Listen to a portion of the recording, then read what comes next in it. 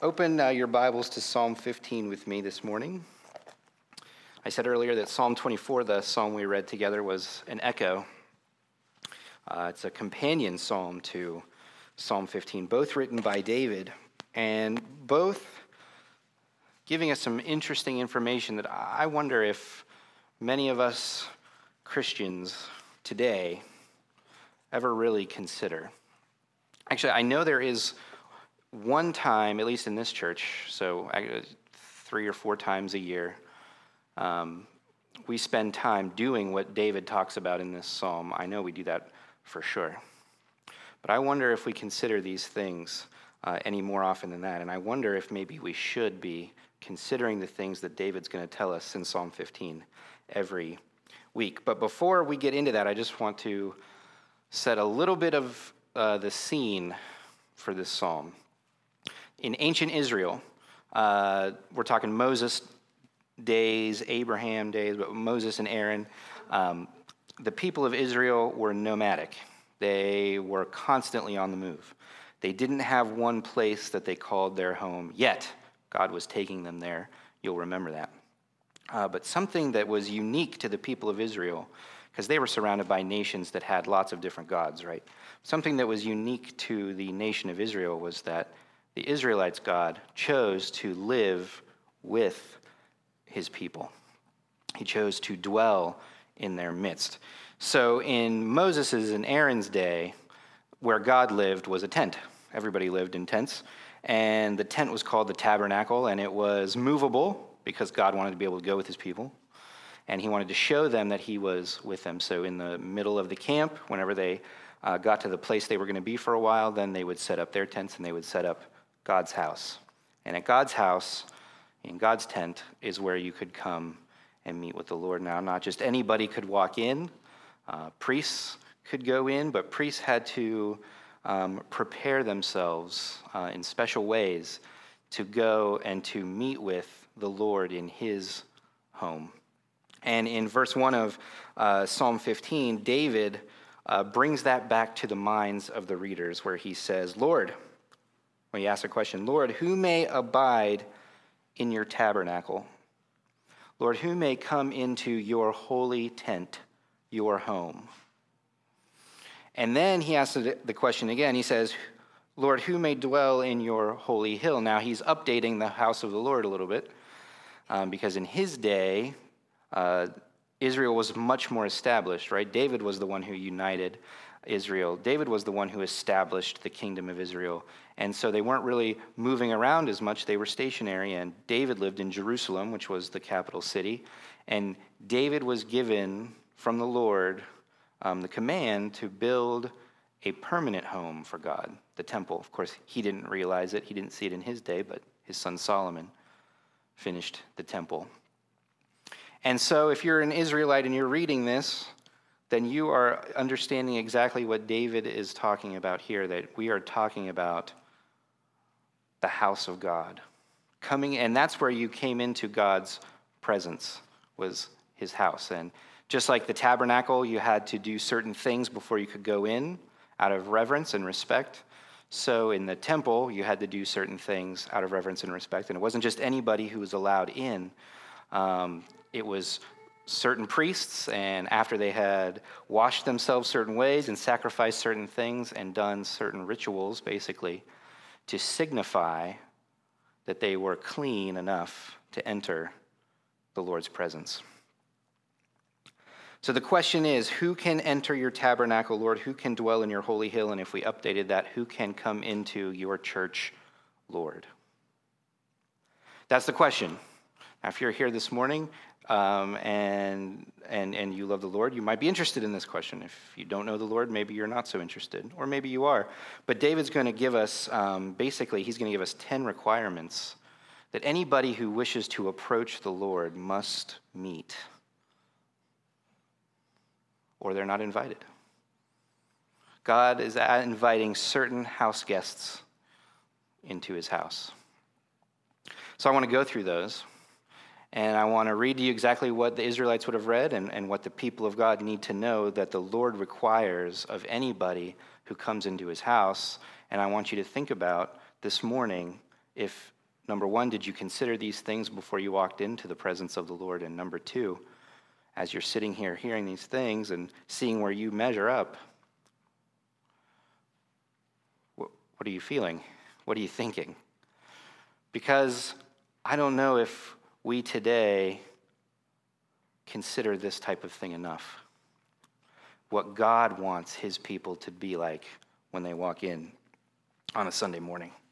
So let's get to it. He says in verse 2, now verse 2 and verse 4 are going to be connected. In verse 2 and verse 4, there's 5 do's, 5 things you should do. And then in verse 3 and verse 5, or the beginning of verse 5, there's going to be 5 things you shouldn't do, and that's connected. And so we're going to get 5 things we need to do and 5 things we need to avoid doing. And what's interesting, I think, as I was studying this, is I found that they kind of boiled down to the same thing. And I'm going to try and sum them all up in one sentence after we read it. But they boil down to the same idea. Now, as we read this, keep in mind, this is what God asks anyone who approaches him to do. Anyone who wants to come into his home, he asks you to do these things. In verse 2, he starts out and he says, this is David, so he's answering the question. So who can enter into the tabernacle? Who can come to the holy hill? Who can come before the Lord? It's the person who walks uprightly and works righteousness. It's the person who speaks the truth in his heart or hers. In verse 4, it's the person in whose eyes a vile person is despised, but it's also the person who honors those who fear the Lord. And it's the person who swears to his own hurt and does not change. Verse 2 is basically saying that if you want to approach the Lord, you must live, speak, and act with integrity. Now, I want to point out at the beginning here, there's no qualifying statements as far as time goes. So it's not right before you come in. It's not when you're in there with the Lord. It's for all time, every minute. The Lord is asking us to live, speak, and act with integrity in your job situation, in your family situation, in whatever situation you find yourself in.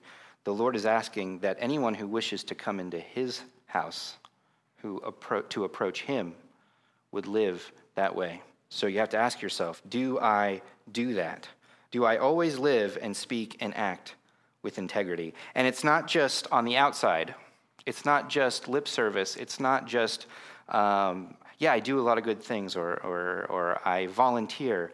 But David is also saying it's in the heart as well. Your whole being has to live, act, and speak with integrity. So that when you go home after church or after you're hanging out with your Christian friends or whatever, you're not a different person than when you were sitting before the Lord in his home. That at all times you live, act, and speak with integrity. Now that's kind of verse 2 summed up, and that leads to verse 4, which leads you to be someone who respects and honors other people.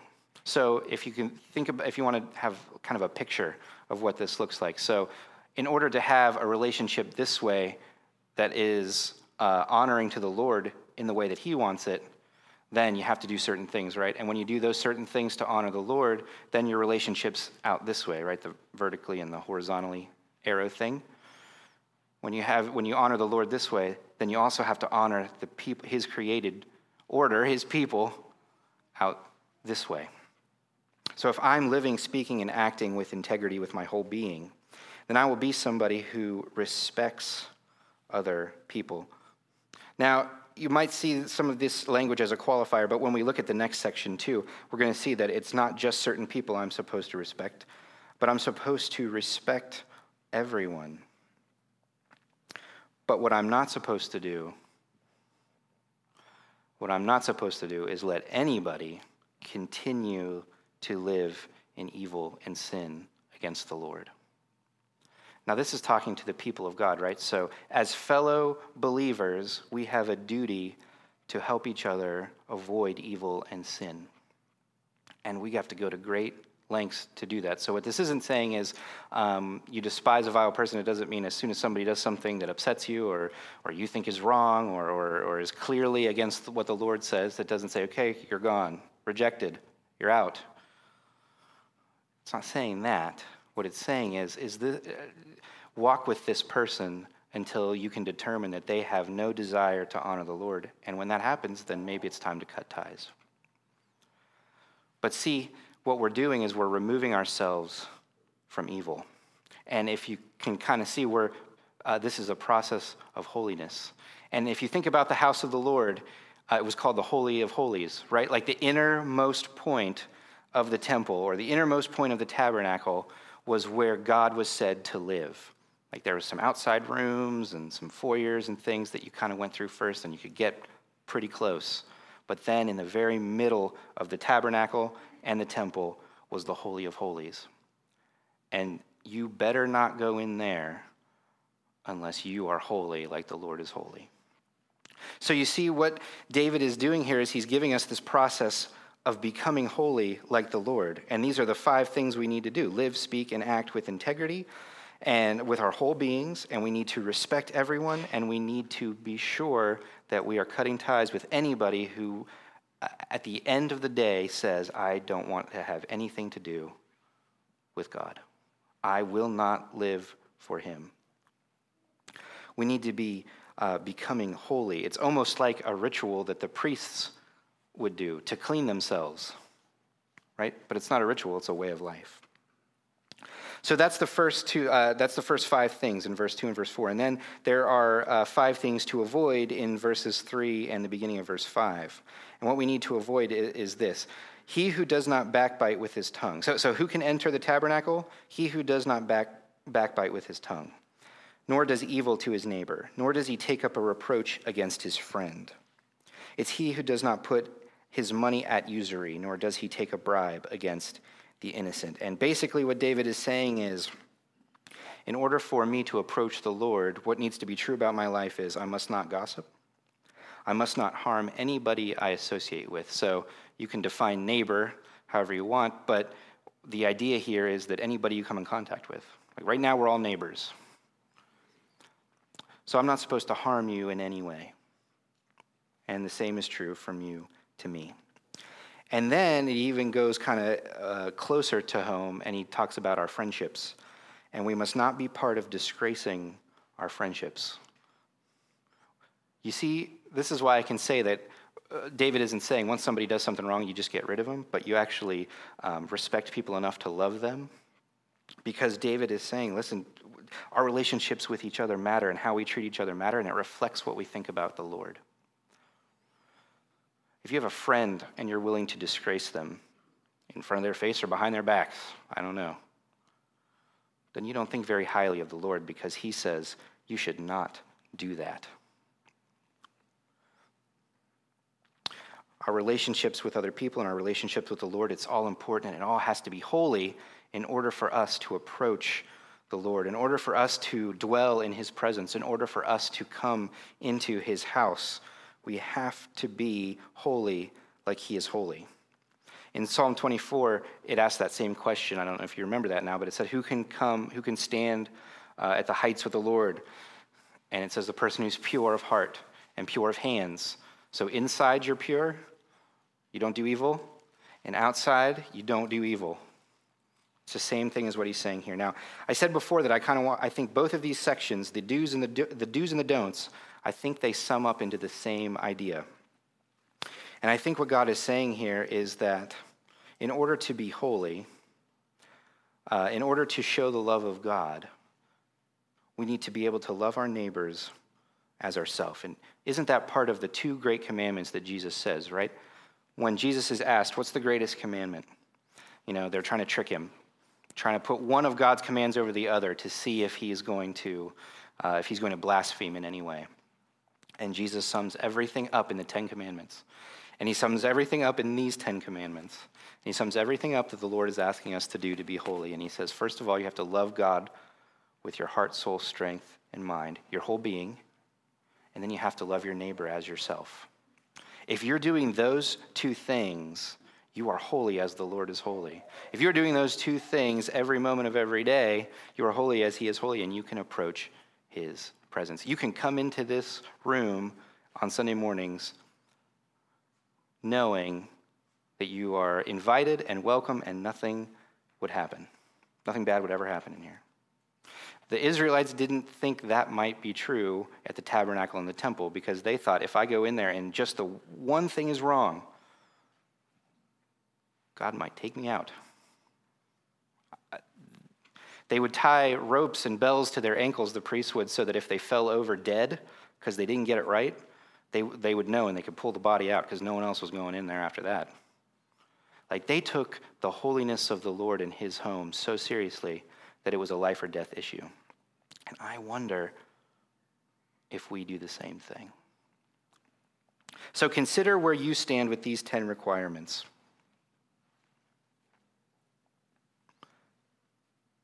This morning when you got up, you might not have done the check. You might not have gone through this checklist.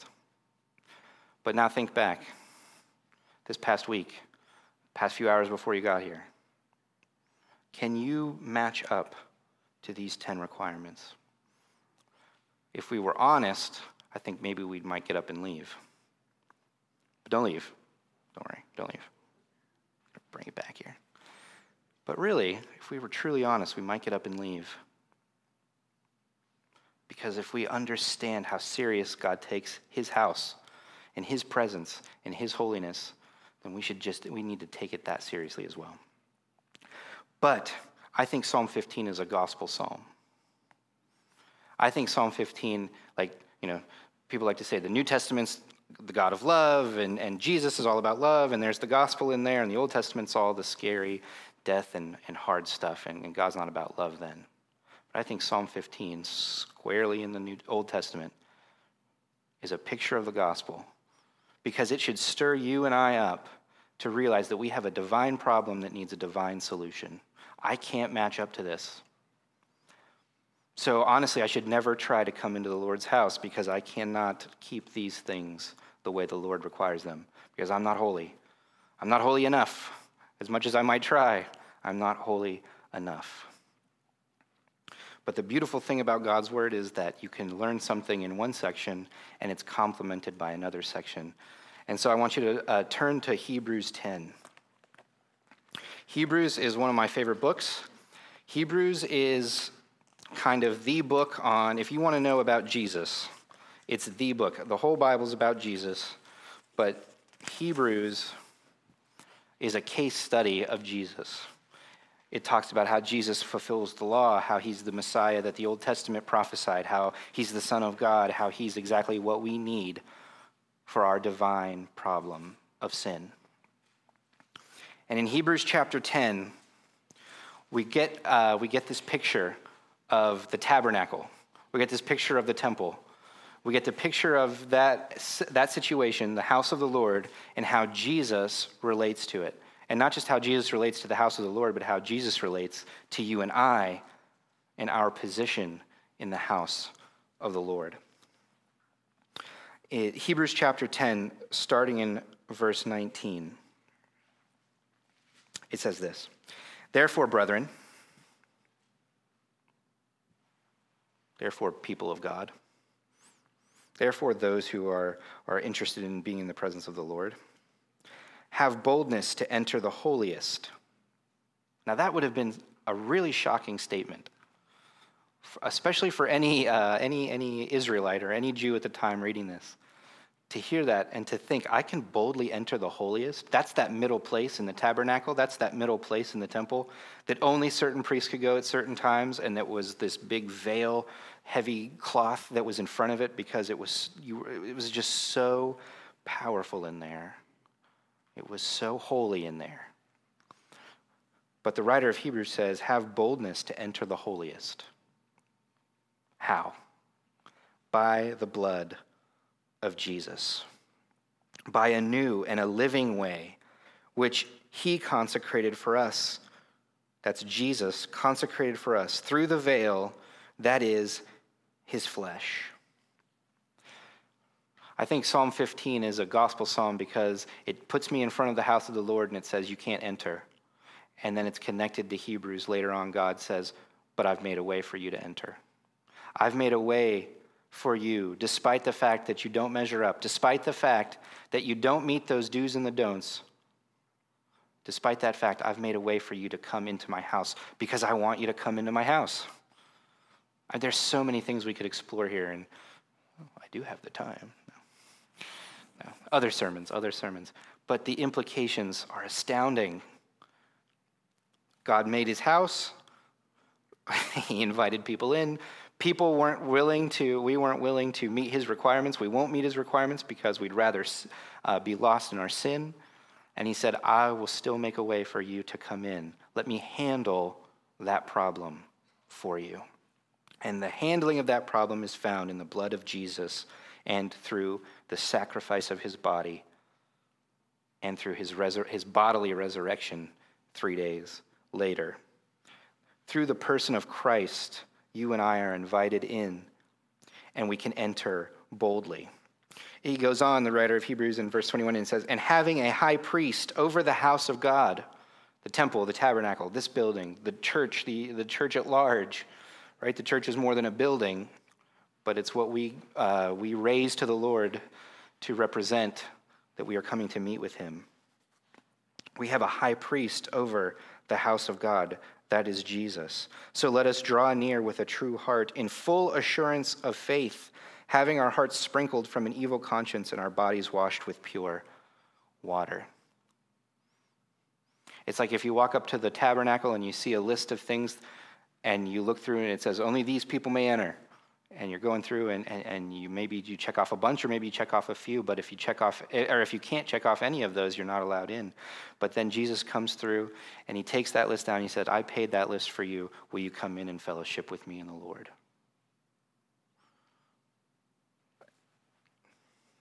I get chills when I think about that because I know me. I know my heart. And for God to do that for me is incredible. So let us hold fast the confession of our hope without wavering, for he who promised is faithful. And let us consider one another in order to stir up love and good works, not forsaking the assembly of ourselves together, as is the manner of some, but exhorting one another, and so much the more as you see the day approaching. Basically, it's imperative that the people of God meet. Now, today it looks a little differently. And we've here personally experienced not being able to physically meet. But I don't think that's wrong, because we were still attempting wherever we were to meet together to honor the Lord. But the point is that the people of God must meet.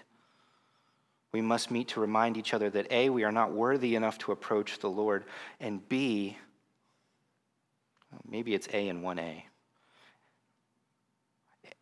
Jesus has made the way possible.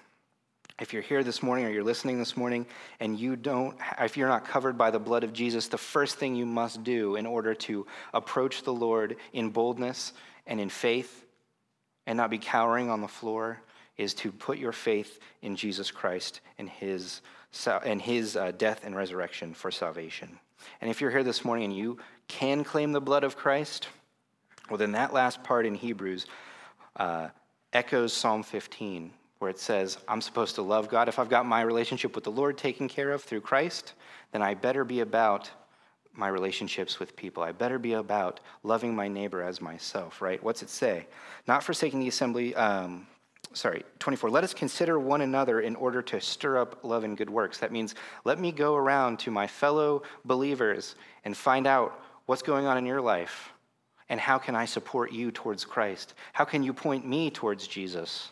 That's what we're supposed to be doing. We're not supposed to be honoring God alone. Like, he didn't set it up that way. He gave us a church, a community of people, so that we could be understanding and living out the gospel of Jesus together. If you're covered in the blood, you're invited into the Lord's presence, despite your shortcomings, despite them. If you're covered in the blood, you don't have to be afraid that if you do somehow make it past the door, you're going to get found out and thrown back out. If you're covered by the blood, You are welcome always. And when you're covered by the blood, then it is your responsibility to do these 10 things to the best of your ability and trust God for the rest, and to help your fellow believers do these same things. It doesn't change, the gospel of Jesus doesn't change what the Lord requires to be in his presence. It just makes it possible for a sinner like me to experience the presence of the Lord. And so when I understand that I'm an outsider and I could never hope to get into that tabernacle, I could never hope to get into that temple because there's no way I could ever match up to the standards that God set. When I realized that that's where I stand, but then Jesus walked out and said, will you please come in? I'll make it okay. Then that should lead me to say, Lord, I want to honor you with my life. I am so grateful to be able to come and worship you, not just on Sundays, but anytime, right? To come before the Lord at any moment. And so that should spur me on to want to do these 5 things I need to do and avoid the 5 things I shouldn't do. So that's why I think Psalm 15 is a gospel psalm. That's why I think Psalm 15 is important for us to consider. And that's why I think we should really consider what it means to come into the presence of the Lord whenever we do that. And it's only possible through the blood of Jesus Christ. Let's pray. Gracious Heavenly Father, Lord, I thank you for the opportunity to come into your throne room. Without Jesus, Lord, we would never have a hope of getting this far. So, Father, I thank you for his sacrifice. Jesus, I thank you for doing what I could not, for being perfect and holy in a way I cannot. Father, I pray if there's anyone here this morning that has not put their trust and faith in the saving work of the blood of Christ, that they would right now. And I thank you, Lord, that as soon as we choose to do that, then you invite us into your presence with no fear. And you invite us into your presence not as enemies, but as children. Father, I pray that we would consider what it means to come before you every time we do, and we would consider how we can best honor you with our lives and how we can live holy as you ask us to do. Father, thank you for Christ and his power, and help us to do all things through that. In your name, amen.